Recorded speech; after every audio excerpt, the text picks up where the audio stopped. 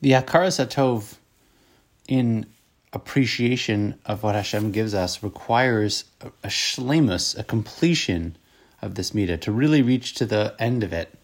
Because if a person's missing out even a little bit on their proper Hakaras Hatov, their proper recognition and gratitude of the good that Hashem does for us, then they will be missing out on the emes of the hodah, the emes of the thanks that we're supposed to have, the gratitude that we're supposed to have in tefillah. As he says, Lo rak shelo yehodah shelo kula emes, ela gam chelek shel emes eino batuach lios.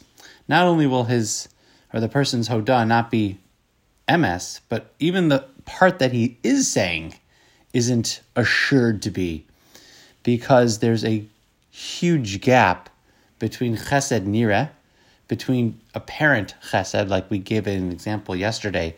If somebody does you a favor, like gets your passport when you're at the airport, you forgot it at home and they drive and they give you your passport, that would be a tremendously obvious chesed. There's a difference between that felt, tangible, clear chesed and the chesed nistar mein hadam, and the chesed that Hashem is constantly, flowing towards us, but it's not so obvious. The fact that we can see, we don't think about that all the time, that Hashem is giving us the ability to see or the ability to walk. The things that we take for granted so easily. So a person has to really develop this midah of Hakaras Hatov in order that on these things that are easy to take for granted, they can live with appreciation within them.